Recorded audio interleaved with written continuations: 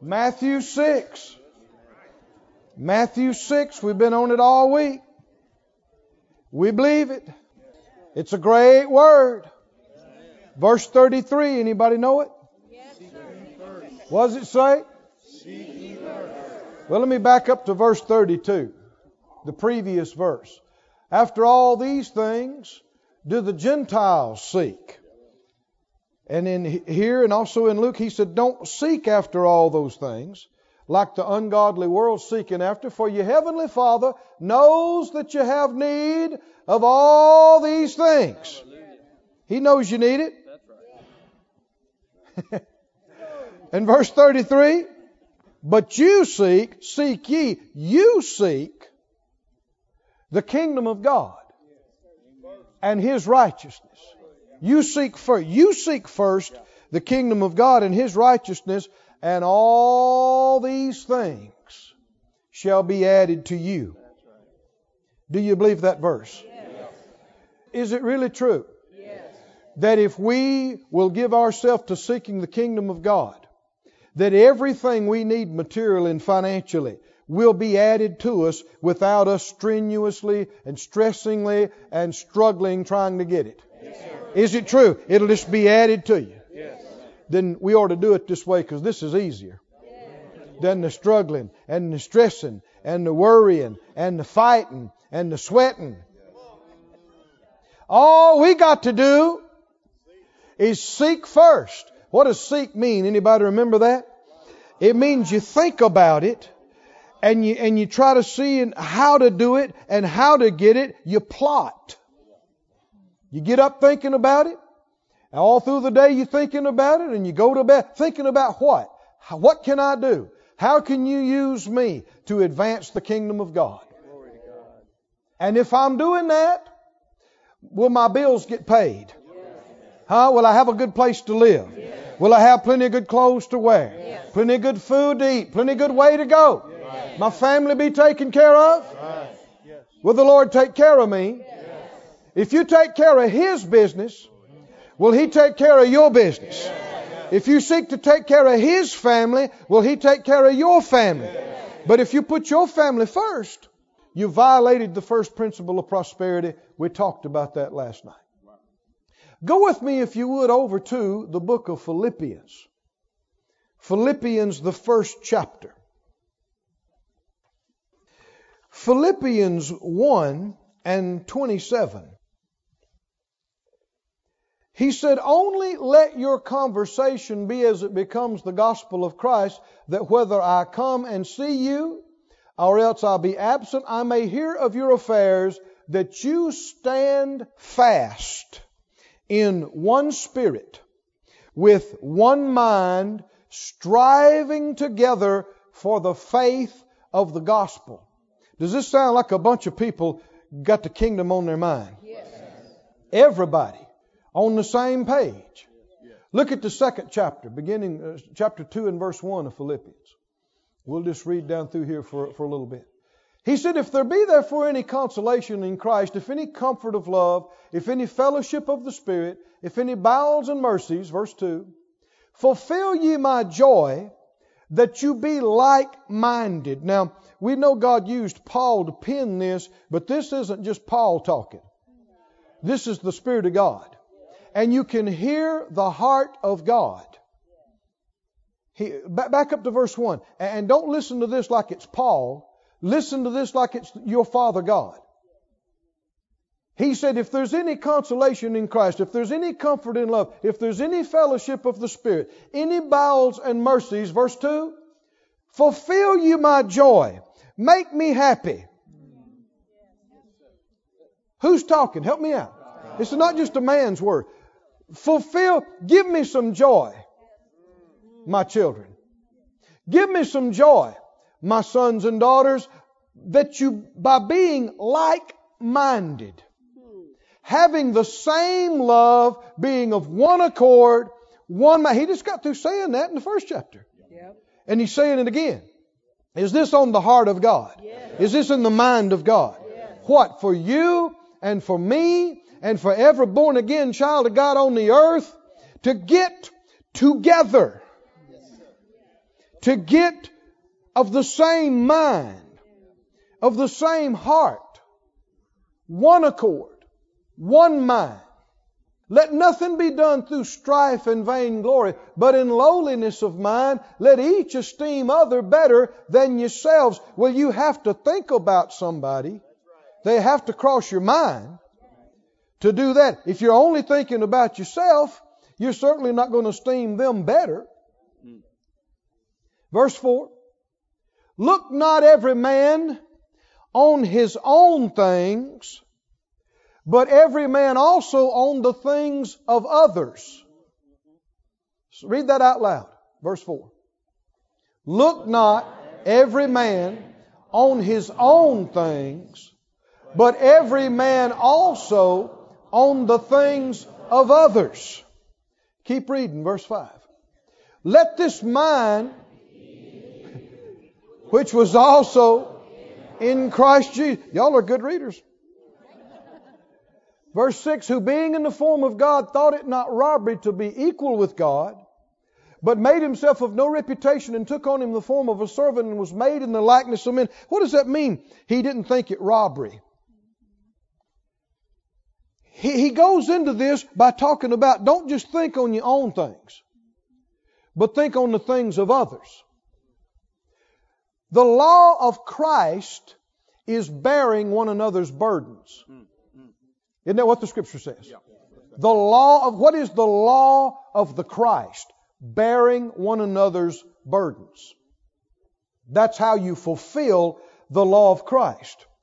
Now, skip on down to about, verse 20 for time's sake. All this is wonderful and good. Verse 19, he's talking about Timothy. He said, I trust to send him shortly to you that I may be of good comfort when I know your state. For I have no man like-minded. He's still on the same thing about being on same mind, like-minded, one mind, one heart accord, who will naturally care for your state.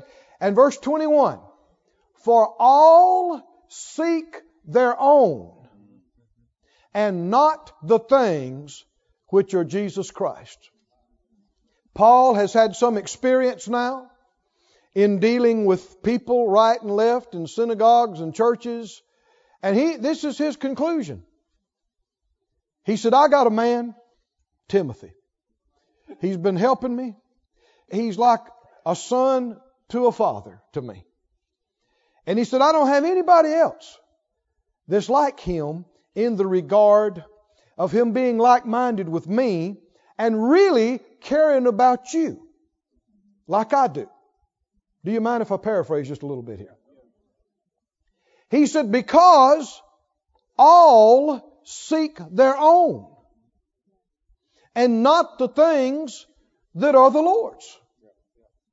Now, he's not talking about sinners. He's not talking about unsaved people. Selfishness and self-centeredness, self-focusedness. Is that a new word? Is the scourge of the church. It is the big hindrance. And we need revelation and understanding. I'm going to say some things and it may strike you in a different way, but don't throw it away. Let me read this to you from another translation and then I'll tell you that. The Amplified of Philippians 2:21. For the others all seek to advance their own interests, not those of Jesus Christ the Messiah. NIV, everyone looks out for his own interests. Everyone looks out for his own interests. This is the problem. And people they justify it by thinking, yeah, but I'm not selfish. I live for my family. Yeah, but it's your family. That's just another way of being selfish. It's your family. I give everything for my church.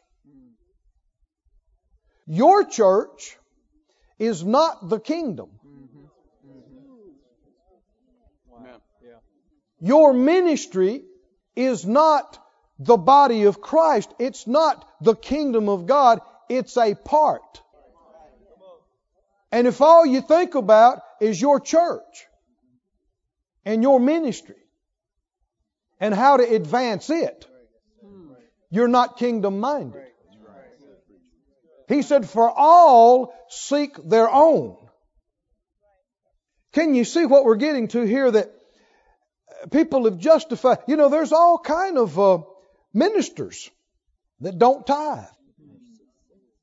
All kind of ministries and churches that don't tithe. Why? Because they feel like, well, this is the work of the Lord. It's not the work of the Lord. It's a part. Amen. A part of the work of the Lord. Yeah, well, I give everything for my church. Yeah, your church. That's good. My family, my church, my ministry. We are a part of something so great, so big. Our God is so amazingly, awesomely big.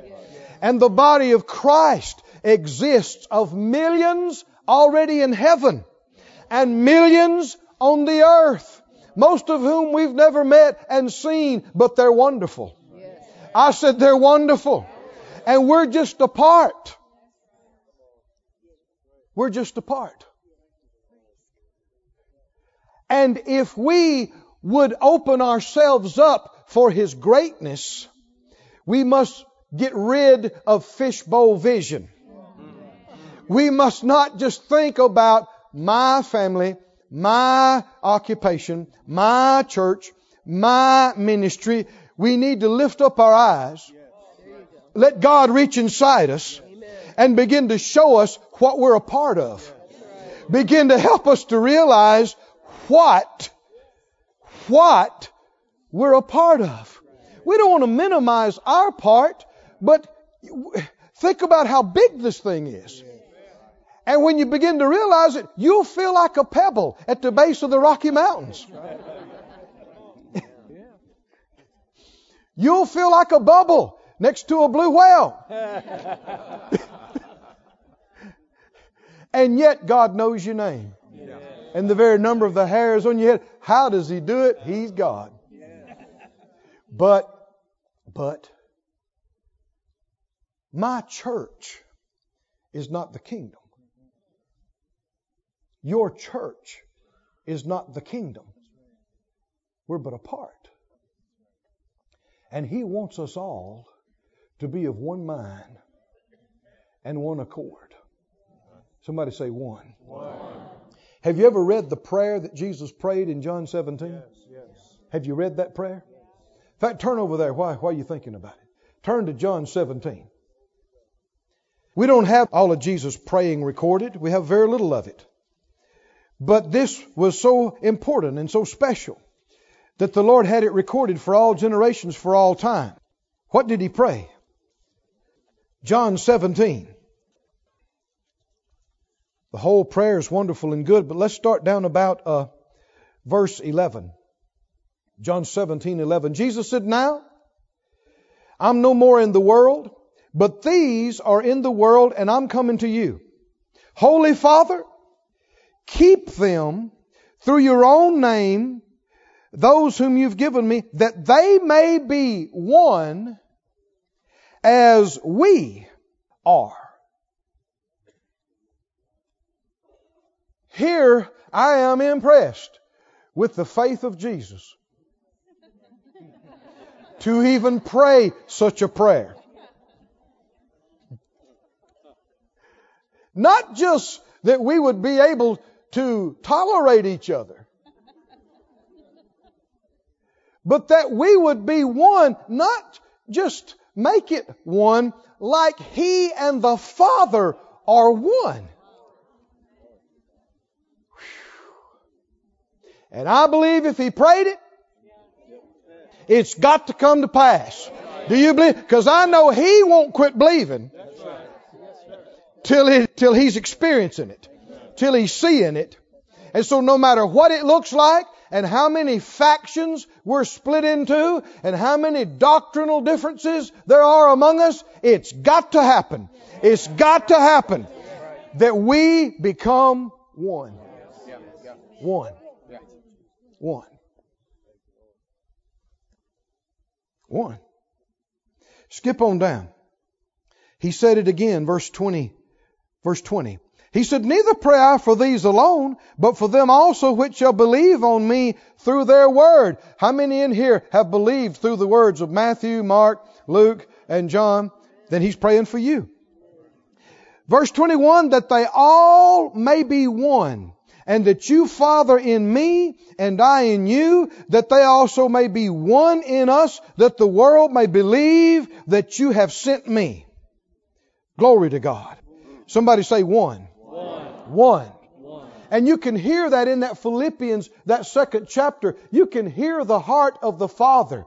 He's saying, if there's any consolation, if there's any of this, if there's any of that, give me some joy.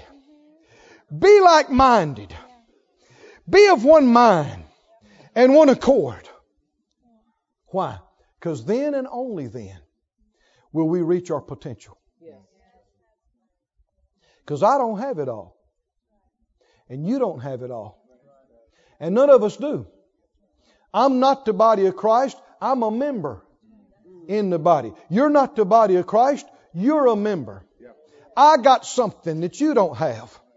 You've got something that I don't have. This church has got stronger in this than others are. This church is stronger in a different area yet. How many remember 1 Corinthians 12? Unto one is given this, and to another not the same. Right? Not the same. Why? So that the members would have care and esteem one for each other. And know I need you. And you need me. I might be a good finger, but if all you got in the body is finger, you got no feet to walk on, you got no ears to hear, you got no eyes to see. Nobody has all the gifts and callings and graces. We all have a grace and a call and a part and a anointing. And to have the whole thing, you got to put us together. To have all the calls and all the anointings and all the graces and all the abilities, we got to work together. And the devil knows that. It's no accident that the New Testament commandment is what?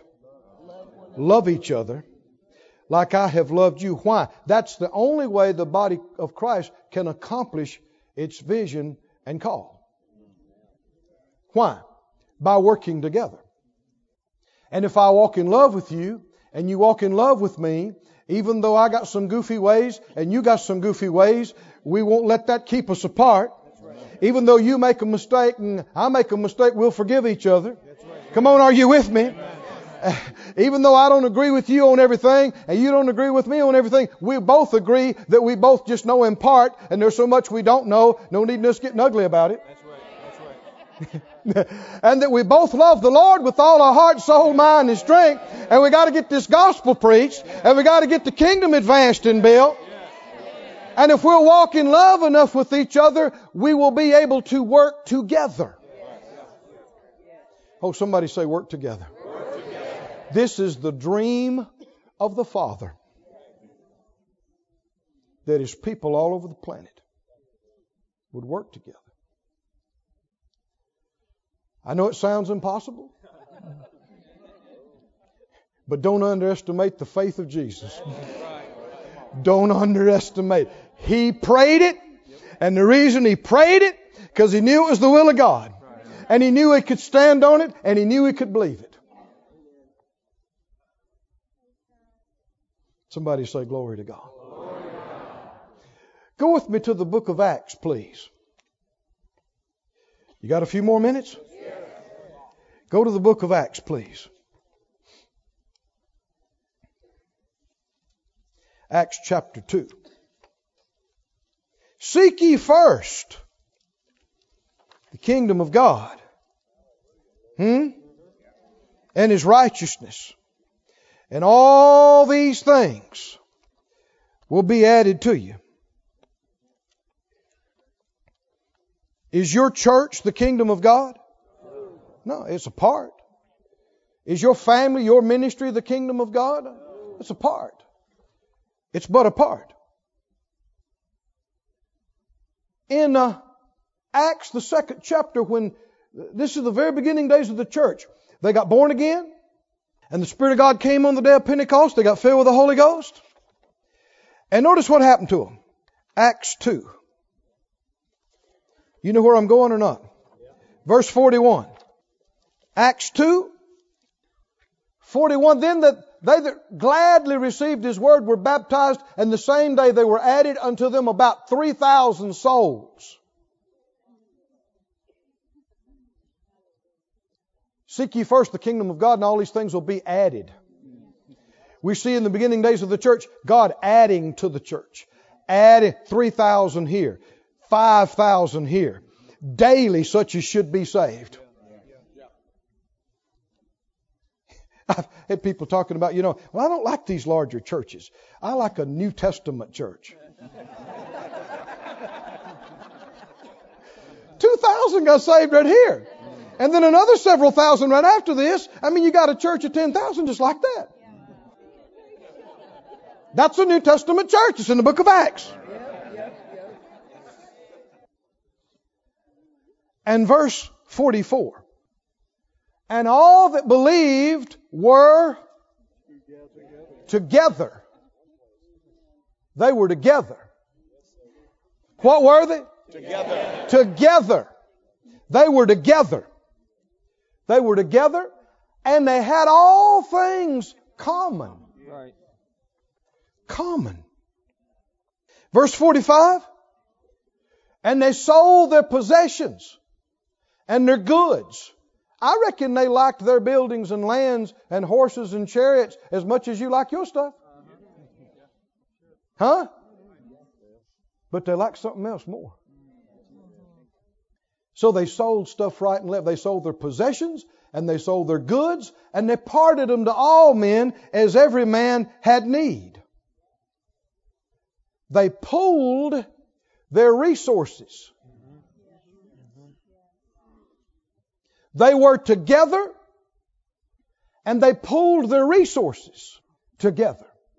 What could we do together?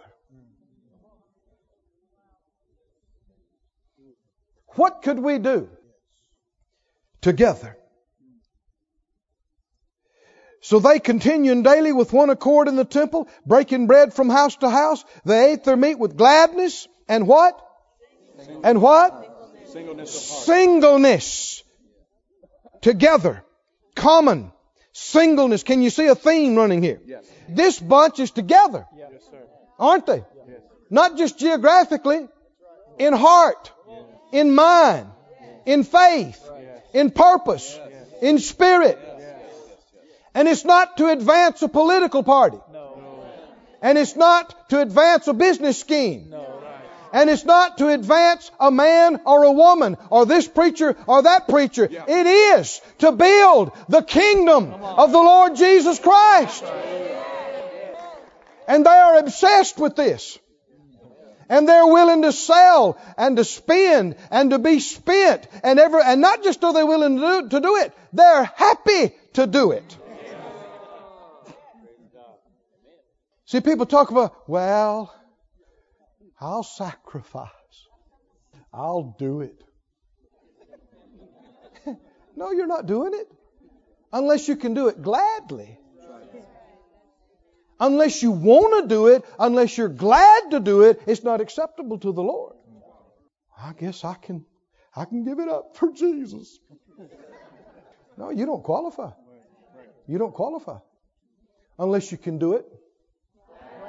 Gladly. Were they glad? Glad and singleness of heart, praising God and having favor with all the people that's on the outside. And look what else is happening. And the Lord added to the church every day. Every day. People were being saved every day. Every day. Every day. The Lord said, if you love each other like I love you, by this shall all men know that you're my disciples. There was something about the way this bunch was living and laughing and giving that drew people. It was drawing them in from the right and the left. Come on, are you seeing this? And they thought, man, I want to be a part of that. That's what I want to be a part of. And they were coming in getting saved every day. They were seeing the real thing. Not an institution. Not an organization. Not a party. Not a scheme. Not building a man's thing or a woman's thing. They're seeing the real, living body of Christ. The real, living, ever-expanding kingdom of God. Somebody say, glory to God. Glory to God. Say it again, glory to God. Glory to God. Look at the 4th chapter. Chapter 4. Verse 32. Say it again, together. Say it again, together. Together. Here again, 4th chapter. We see the same thing. It's continuing. It lasted longer than a day or two or a week or two. And it's just gaining momentum. And even though you got all these thousands of people that have come in, it's still going the same way. Still operating the same way. The multitude of them. When the Bible talks about multitude, it's talking about thousands, maybe scores of thousands. That believed were of one. Could you get 20, 30, 40, 100,000 people in one heart, one soul, one mind? It happened. We're a part of the same church. The multitude of them that believed, the whole scores of thousands of them, were of one heart and one soul, and neither said any of them that aught anything of the things that he possessed was his own. They had all things common. Now just saying that, people get quiet and they go, well, that's interesting. No, that's the New Testament church. That's supposed to be us. Now, this has been used to justify and confirm people's ideas of communal living and socialism and communism and think, well, hey, this is the obvious solution to the world's problems. You've got people that don't have enough, and then you got people that's got way more than they need. So you just take it from the people that's got way more they need and give it to the people that need it, and voila! The world's problems are solved. And everybody's happy. Except maybe the guy you took it from.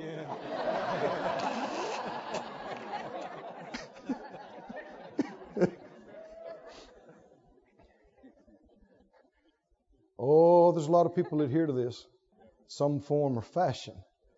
And they say, well, that's just the way it ought to be. And if somebody's really a Christian, then if they have extra, then that's what they do. And other people that don't have extra, they have a right to expect them. No, they don't.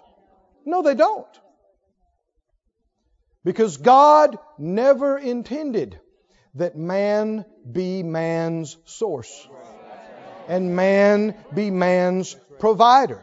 And if any man or woman will get saved and born again and get in the kingdom, they got exactly the same source and provider that you do, or the richest man or woman in the kingdom has. Same provider, same source. And God wants no man, no woman to be a beggar and be dependent on another brother or sister. No, He didn't intend. Jesus did not pay the price so part of us could be beggars and dependent on the rest of us. No, sir. No, ma'am. We all got the same source. All got the same great Jehovah Jireh. All got the same El Shaddai. Every one of us. Every one of us. But see, the deal is, people don't want to serve God. They want to reject Him. They want to blaspheme Jesus and then make us their source. No. You want me to take the blessing God has given me and give to a blasphemer? That when you give it to him, not even going to be thankful to Jesus? Turn around and cuss my Jesus? No. Nobody made these guys do this. Did they? No. Keep reading. Verse 32 in the Amplified says, the company of believers was of one heart and soul. Not one of them claimed that anything which he possessed was exclusively his own. But everything they had was in common and for the use of all. Easy to read translation, verse 32 says, the whole group of believers were united in their thinking and in what they wanted. It wasn't the pooling of resources that caused this. That was a response. Yeah, that's good. It didn't start with that. That was the effect. Why? When everybody wants the same thing, then everybody starts popping up and saying, well, I got this. We can use this to help get it. Well, I got that. We can use this to help get it. I got that. Hey, use that. That's fine. Use it. Let's get this job done. Let's get this. The whole bunch was on the same track, same mind. That's why they made all their resources available to get it done. And somebody said, well, that's what we need today. We need somebody that can oversee this thing.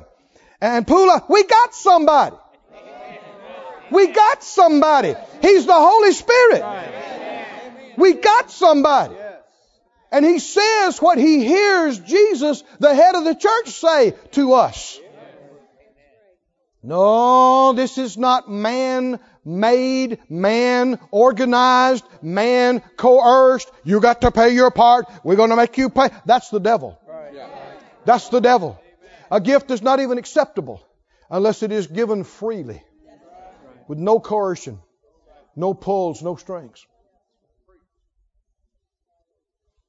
They were of one mind. They're of one accord.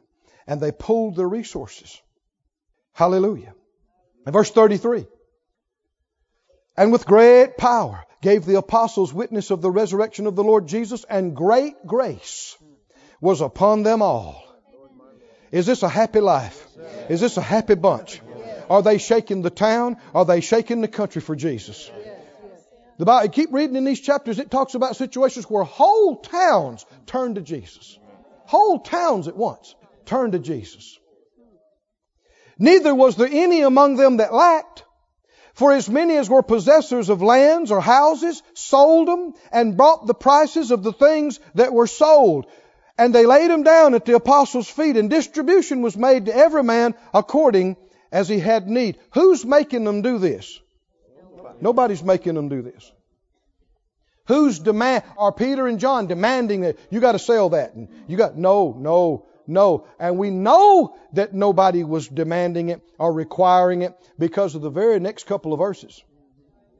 In the midst of this beautiful holy thing, Ananias and Sapphira try to use it to advance themselves personally, and did not realize that they were treading on something that was very precious and holy to God. Can you hear the heart of God in Philippians where He's saying, be like-minded, get together, work together. And the people are doing it, and it's pleasing the Father. And He's watching people sacrifice and sell and lay down and give, and it's precious to Him. You know it is because He's put His great grace on the whole bunch. I mean, the anointing and favor of God is on them from the morning till the night. And even people that are not in church respect them and think they're wonderful. And people are getting saved every day. And Ananias and Sapphira see it as an opportunity. An opportunity to make some political advancement and to be noticed. Yeah, that's right. And so they sell it And God gave them a real good price for it. But it was just flat too much to give in one offering. And so they discussed it and decided this is too much. I mean, yeah, it was a good idea, but man, this is serious money. And well, we'll take this off. And we'll keep it, and we'll just say that this was the whole price. It sound good? Yeah, it sounds good to me. The Bible said if any two of you agree as touching anything, it's the same word used with Ananias and Sapphira. They were in spiritual agreement on lying and falsifying the numbers. And so Ananias comes in and he says, "Oh, I just love the Lord and I just want the kingdom of God to be advanced. We've sold the property that we've had and we just want to give the whole thing to the Lord. You know, supposed to be so humble and so self-sacrificial." And Peter looked at him and said, "What have you done? The devil has filled your heart to lie. You had just lied to me, boy. You've lied to the Holy Spirit here today." And I mean, when he said those words, the grace of God, the anointing was so strong through that whole bunch, he fell dead right there. Boom. Dead. You know, he had said to him, while you had it, it was yours. And when you sold it, you could have done whatever you wanted to. Isn't that right, Emma? Yeah. So we know nobody was beating them and saying, you ought to do this and you ought to do. There was no compulsion. There was no coercion. And he said, after it was sold, it was yours. You could have done whatever you wanted to. You could have come in and said, oh, we want to give this much. Nobody asked you if it was all. You could have just said, we want to give this. That's right. But no, you got to come in here and lie. He fell dead. When his wife came in, Peter looks at her in the eye and says, how much did y'all sell that land for? Oh, they'd rehearsed it. She quoted the number. He said, well, the feet of the guys that just got through burying your husband, they didn't even let her know he was dead yet. They already buried him. They just are coming back in from burying your husband. And they're just in time to bury you. She fell out dead. Why? Because this is holy. Somebody say holy. Holy. And the people's hearts are like this. And they're giving like this. And they're willing to sacrifice and lay everything and anything down to serve Jesus. You don't stand up in the middle of that and mock it. And that's what they were doing. They were mocking it. Can you see this is holy to the Lord? Yes. Elsewise, there's a lot of people have told lies and messed up and they didn't just fall dead. Why so severe? Why so sudden?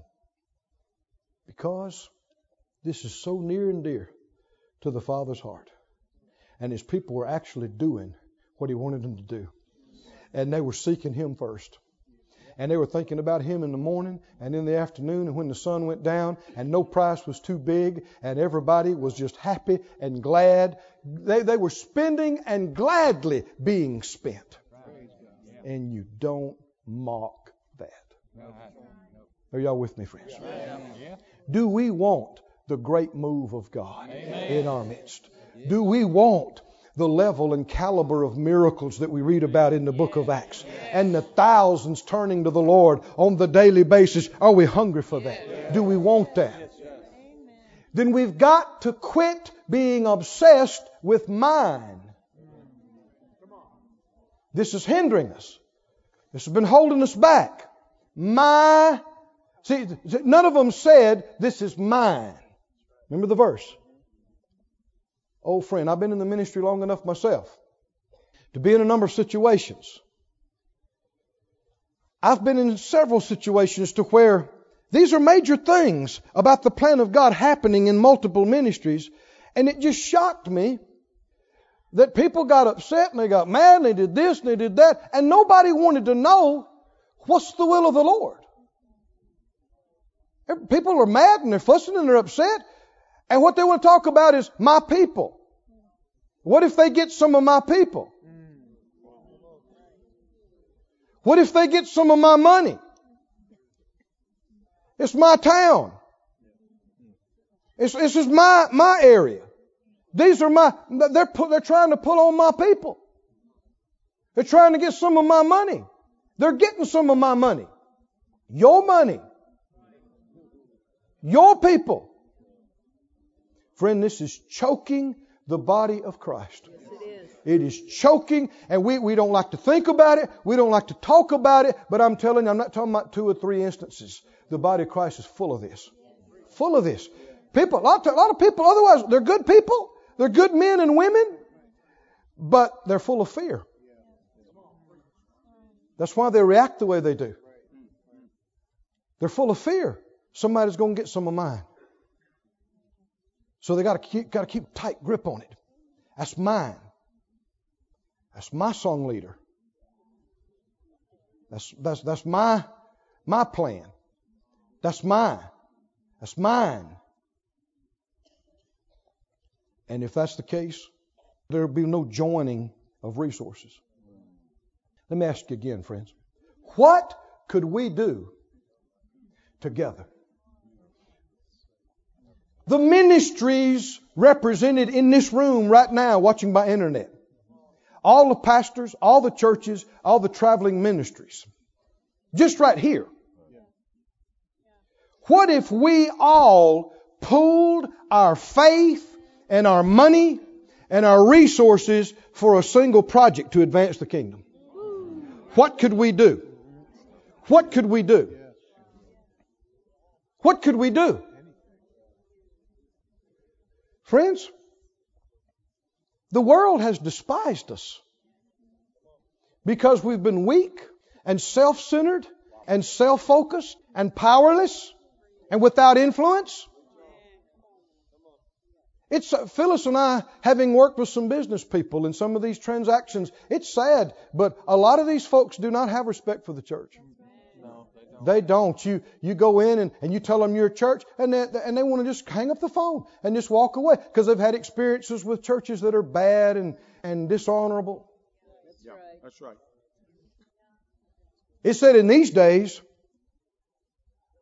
the outsiders respected them. Didn't they?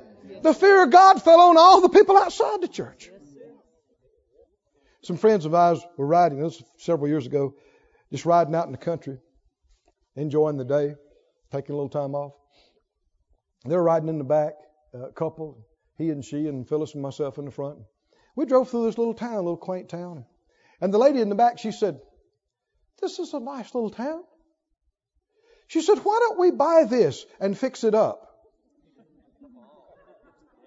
Why don't we buy this little town and fix it up?" It hit me. I thought, yeah, why don't we? We don't think like that. But we could. What could we put together? Just the ministries, the churches, just in this room. People talk about, well, they won't let me do this and they won't let me do that. And you roll into town with $500 million and 80,000 people backing you. It don't matter what they want. Are you with me or not? People will stumble over themselves getting out of your way. The Lord told us to come in here and do this. Well, says who? Says us 150 churches and our $1 billion. Right. Come on. You want to talk to us or not? Yeah. Yes. Y'all with me or not? But see, we've been scattered and splintered and small and powerless and uninfluential and so busy being scared that somebody might get some of my people. If I work with him, then they might like him better than they do me. And he might get some of my tithes. I think he's already getting some of my tithes.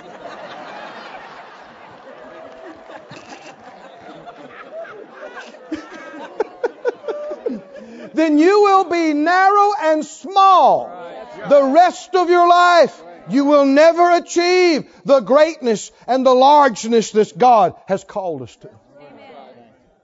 I'm not talking about something a man can put together. I'm not talking about somebody said, we need somebody that'll lead this. We got somebody to lead this. He's the Holy Spirit.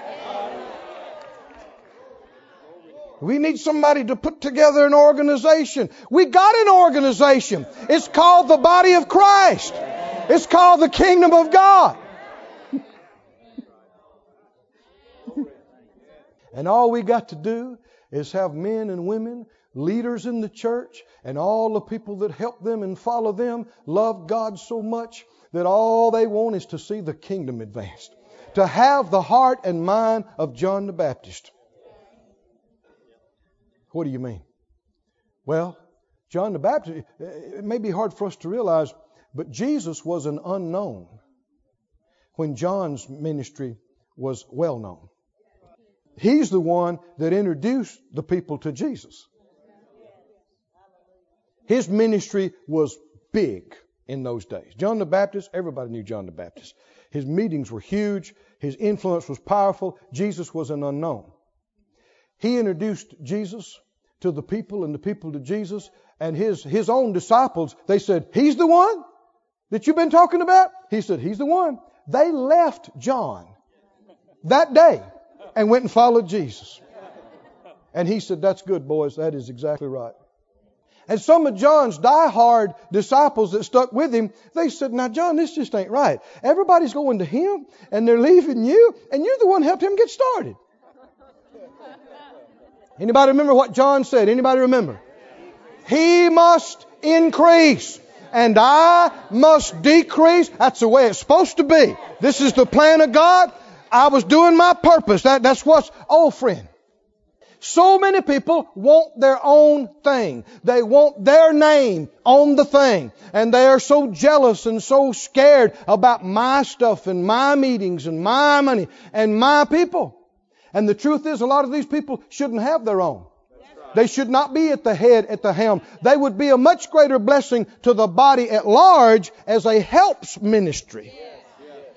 But they don't know, unwilling to submit, won't follow instructions, so they got to have their own. And this has happened in denomination after denomination and group after group. This church split off of this church, went across the road, started theirs. This one said, "I'm not going." And you got all kind of people starting things the Lord never told them to start, leading things the Lord never anointed them or led them to lead. Are you listening, friends? Yeah. And then you got people over here, they should be helping, and they're missing their help.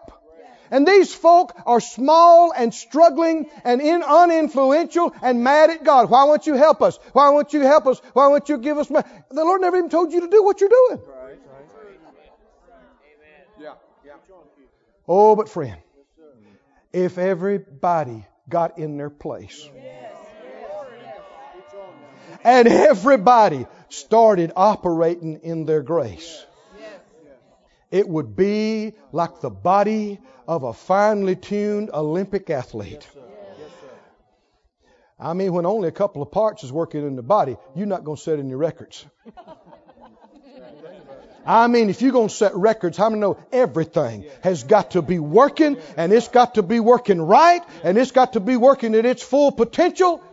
How many think the body of Christ ought to be working at its full potential? That our head of our body deserves no less. Jesus is the head. We are the body. And what the head wants done in the earth is done through the body. And it's got to be frustrating to him that he wants to do something. Just use the arm. It's his arm. It's his shoulder. It's his bicep. It's his elbow. It's his forearm. It's his wrist. It's his hands and fingers. And all he wants to do is to reach out and do something in the earth with his arm. But the shoulder had a falling out with the bicep.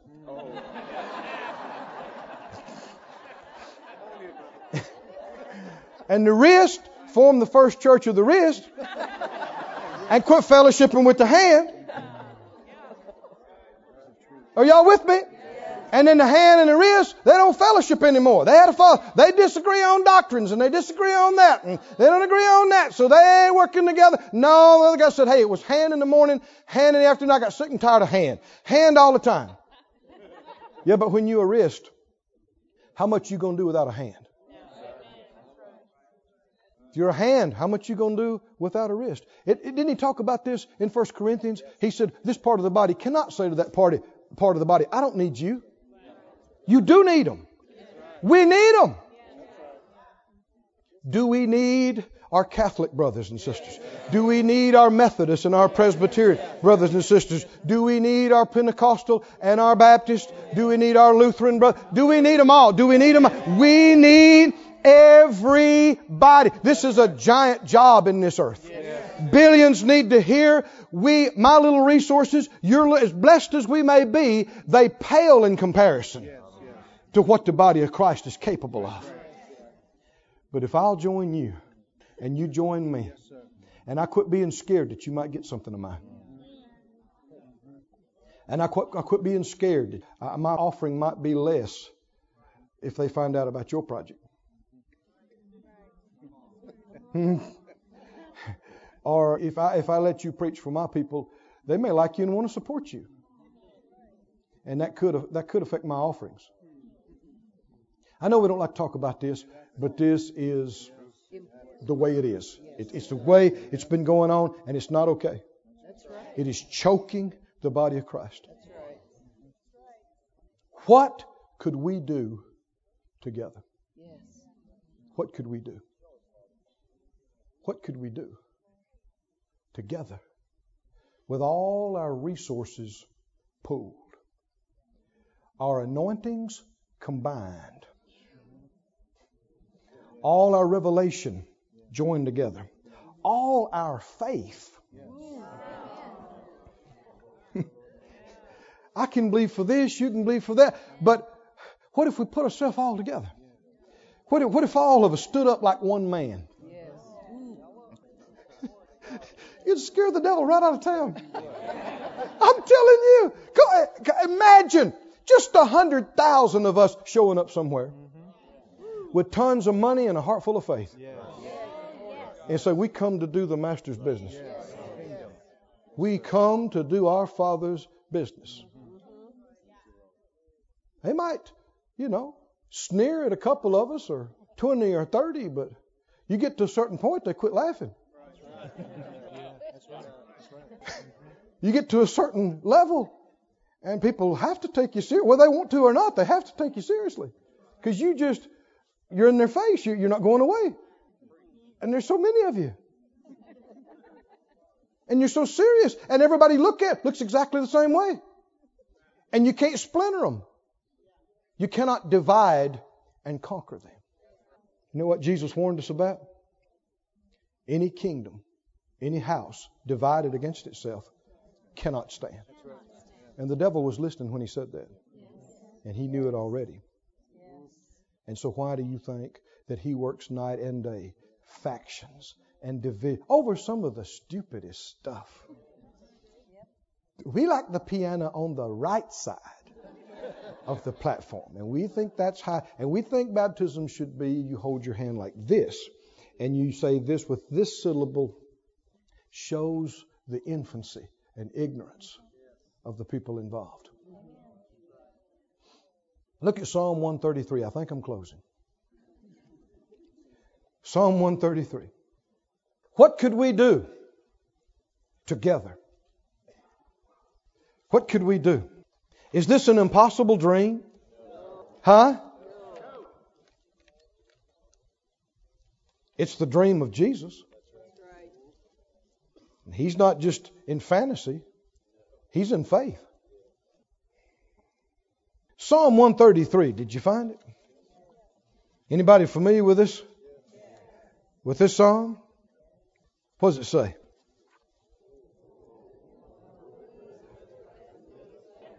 Behold, look, how good and how pleasant it is for brethren to dwell together in unity. You remember the scripture talking about in Ecclesiastes that two is better than one? You remember that? Let me read that to you before we read the rest of this. It said, the Living Bible says, if Ecclesiastes 4:9, two can accomplish more than twice as much as one. For the results can be much better. If one falls, the other pulls him up. If a man falls when he's alone, he's in trouble. Verse 12, one standing alone can be attacked and defeated, but two can stand back to back and conquer. Three's even better. The Complete English says, someone might be able to beat up one of you, but not both of you. And if people found out when they were messing with you that they were messing with all of us, it'd change things. It would change things, wouldn't it? But it hasn't been so. The devil has known. He can cut this one out and he can do anything to them, and none of the rest act like they even know it. And we're so splintered and we're so divided and so self-focused. Psalm 133 in the easy to read translation says, oh, how wonderful, how pleasing it is when God's people all come together as one. It's like the sweet smelling oil that's poured over the high priest's head. Do we have a high priest? Yes, we do. This is Psalm 133 verse 2, guys. It's like the sweet smelling oil that is poured over the high priest's head, that runs down his beard, flowing over his robes. Other translations say down to the skirts. There's an anointing that flows over us when we get together and when we join together that we will never experience any other way. And it's an anointing straight from the head. Straight from the head. It runs down, his head flowing over his robes. It's like the gentle rain. It's like the dew from Mount Hermon falling on Mount Zion. It is there that the Lord has promised His blessing of eternal life. Stand on your feet, everybody. Lift up your hands. Lift up your hearts. Begin to say out loud, Lord, I know I'm not by myself. I'm one of many in the great body of Christ. I join with my Master in believing for oneness, for the joining and the combining and the cooperation of all the parts of the great body of Christ. Oh, begin to praise. Just begin to lift up your hands. This ministry has been brought to you today free of charge by the partners of More Life Ministries and Faith Life Church. If you would like to help send this word to others at no charge, you can become a word sender today. For more information, visit our website at morelife.org.